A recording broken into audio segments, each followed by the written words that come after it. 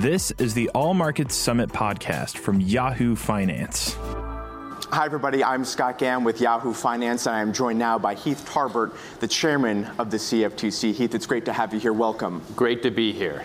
Thank you so much for having me, Scott. So we're going to talk a lot about Bitcoin and cryptocurrency and really nerd out on this topic, so I hope the audience is prepared for that.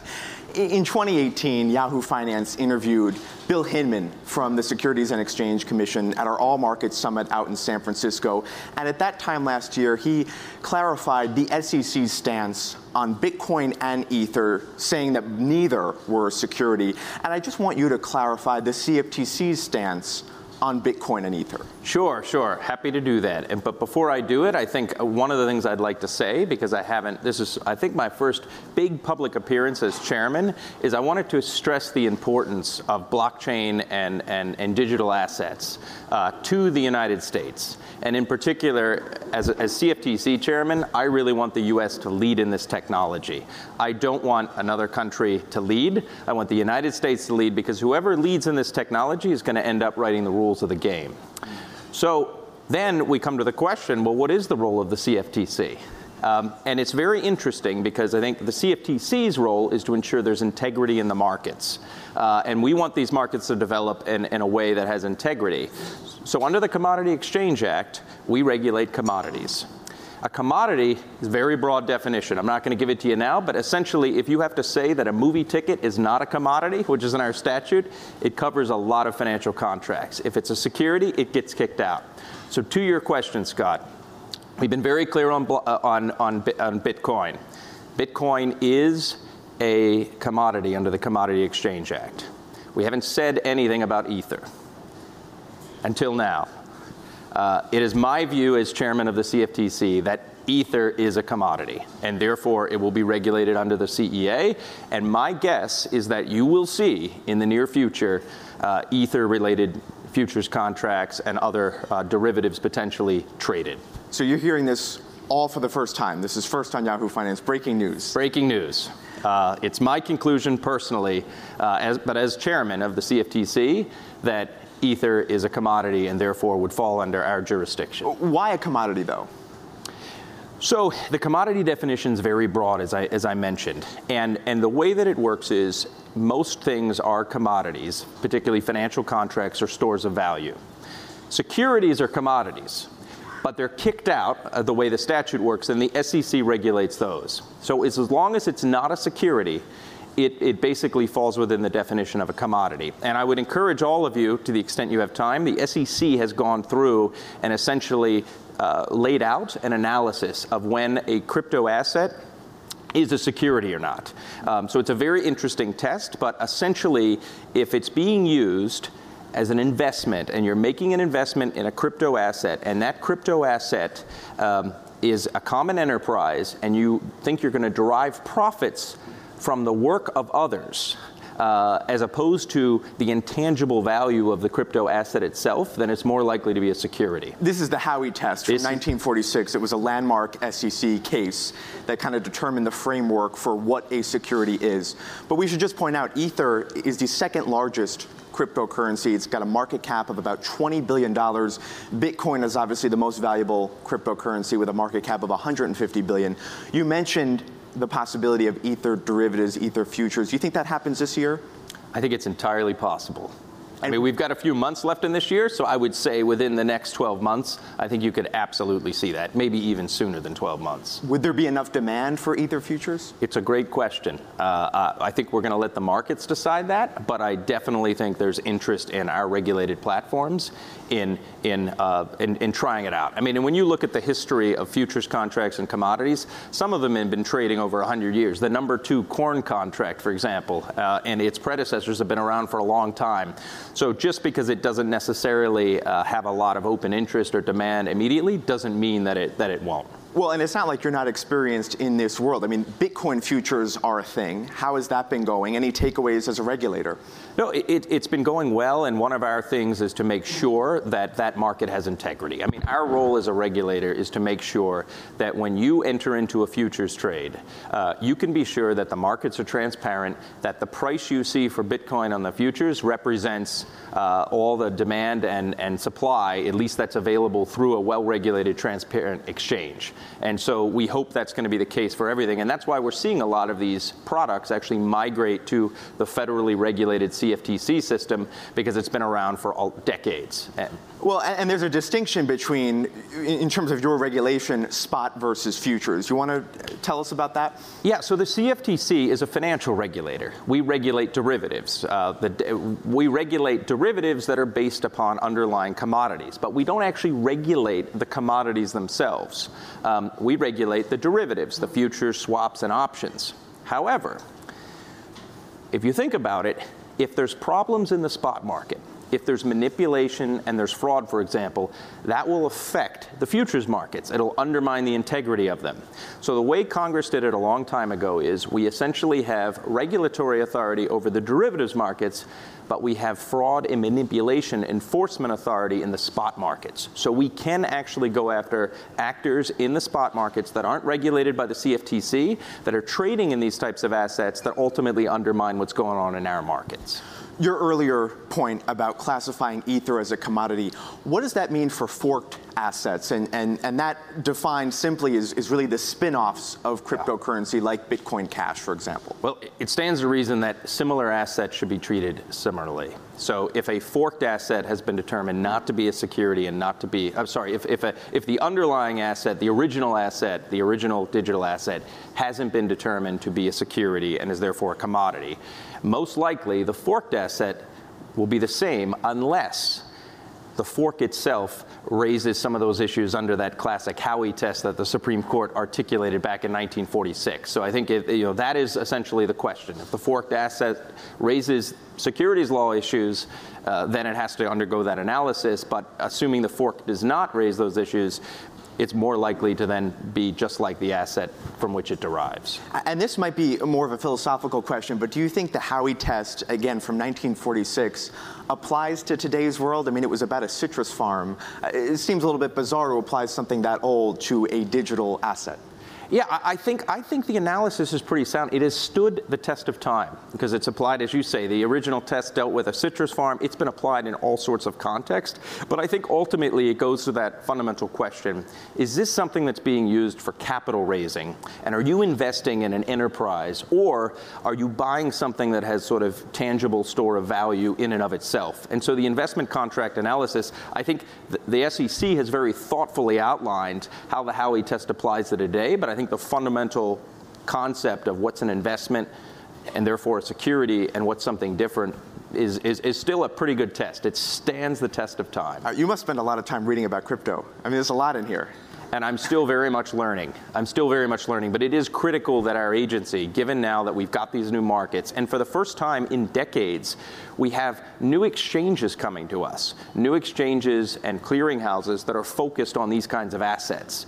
And so the agency is taking on, regulating and supervising these new institutions, and we've got to make sure that we're up to speed. And that is absolutely critical. Well, and now, of course, you have Facebook trying to enter the fray with Libra. Are you involved in any of those discussions when it comes to either implementation of Libra or regulation? I think all the federal regulators now, as well as other parts of the U.S. government, are studying Libra and seeking to understand sort of exactly how it works. And so we're undergoing sort of a thorough analysis to determine exactly what Libra is and how it would be regulated. But at this point, we haven't come to any firm conclusions. At least I can speak from the CFTC. So is there a way to describe the existing crypto regulation in a simple way? It seems still very murky. It is. The analysis, I think, can be somewhat challenging. But ultimately, the question is it a security, first and foremost? And if it's not a security, it is most likely a commodity. And so that is the initial sort of test. What I will say is the interesting thing, unlike other kinds of investment contracts, is a digital asset can transform itself throughout time. So you can have a situation where something in an initial coin offering is very much a security, but over time, the system becomes more and more decentralized. The enterprise that originally sort of sponsored the currency is no longer in the fore. The thing is sort of running itself. There's an intangible value, that's there. So you can have things that actually switch back and forth. You could also imagine a scenario where something is very much decentralized, but then all of a sudden, there's a pullback. The company gets more involved in it. It starts to look more like a common enterprise where profits are derived from the activity of others, thereby meeting the Howey test. But I think all things being equal, if you approach it as, is this a security? And if you come to the conclusion it's not with the SEC, it's most likely going to be a commodity. Well, and you're definitely trying to add certainty to the market with some of your announcements today. Absolutely. But do you worry that the uncertainty surrounding Bitcoin and crypto regulation could stifle innovation in the space? Because maybe Libra doesn't get the green light because no one really knows what to do with it. I think we want to move with all deliberate speed in making determinations. That said, we have to take our time to make sure we get it right. Because if we get something wrong and we put it in the wrong regulatory classification, when there are investor protection interests and other things at stake, then we could lead to a situation where we don't have something that's properly regulated. But all things being equal, one of the things that I care a lot about is making sure our markets have the certainty they need. And just on Libra, Facebook CEO Mark Zuckerberg will be testifying on Capitol Hill later this month on Libra, so perhaps we'll hear more from him on kind of what their plans are with that. You also have something called Lab CFTC. Explain what that is and kind of the criteria for that. To the point that you made before about how the agency really needs to understand these markets, and how myself, even I have a finance background, a regulatory background, but this area I'm continuing to learn new things every day. Lab CFTC is set up to essentially address that potential gulf between a Washington regulator that has historically focused on commodity markets that are very different from digital assets, agriculture, energy, as well as financial futures, and also be a link to Silicon Valley, to other areas in this country, and many of you out there in the audience who are working on these types of new solutions. So Lab CFTC is in many ways a place where people can come and get to know about the CFTC regulated world, but we're speaking the same language. And so I'm pleased to announce today, actually, we have a new director of Lab CFTC, Melissa Nettram, and she comes from Intuit. And so this is part of my philosophy, is that you can't really be a good regulator unless you're hiring people in who actually know and understand these markets. So Intuit's obviously a Silicon Valley-based company, and she has a strong background in this area, in digital assets, in fintech in particular. And I would encourage all of you, if you're interested in learning about our regulatory framework, Lab CFTC is sort of a starting point. Well, and you also hired Dorothy DeWitt from Coinbase a few weeks ago. Yes, absolutely. And Dorothy, of course, has a very deep background in derivatives markets, including, but her last stint, of course, was at Coinbase, and I thought that was an exceptional background to have as our Director of Market Regulation, because that is the division of the CFTC that actually oversees the exchanges. I want to move on away from crypto and talk about some of the other areas that you watch, most notably financial regulation. You just made some revisions to the Volcker Rule, which limited and prohibited proprietary trading. That was one of the causes of the financial crisis, many experts agree. You call the Volcker Rule the most well-intentioned but poorly designed regulation in the history of American finance.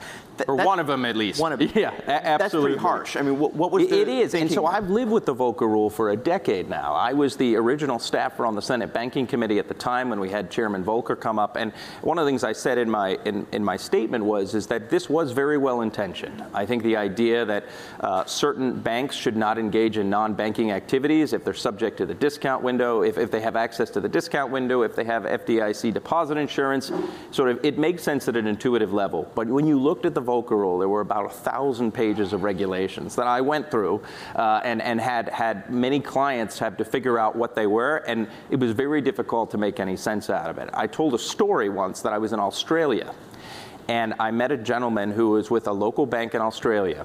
And he handed me his business card, and it said, Head of Volcker Rule Compliance. So literally in Australia, this is something that we not only have done this in the United States, but around the world. Major problem was that the Volcker Rule was really intended to affect, I think, a very small subgroup of banks, money center banks that were engaging in proprietary trading, but it effectively applied to community and regional banks. So do you have someone on your staff with Volcker Rule in their title?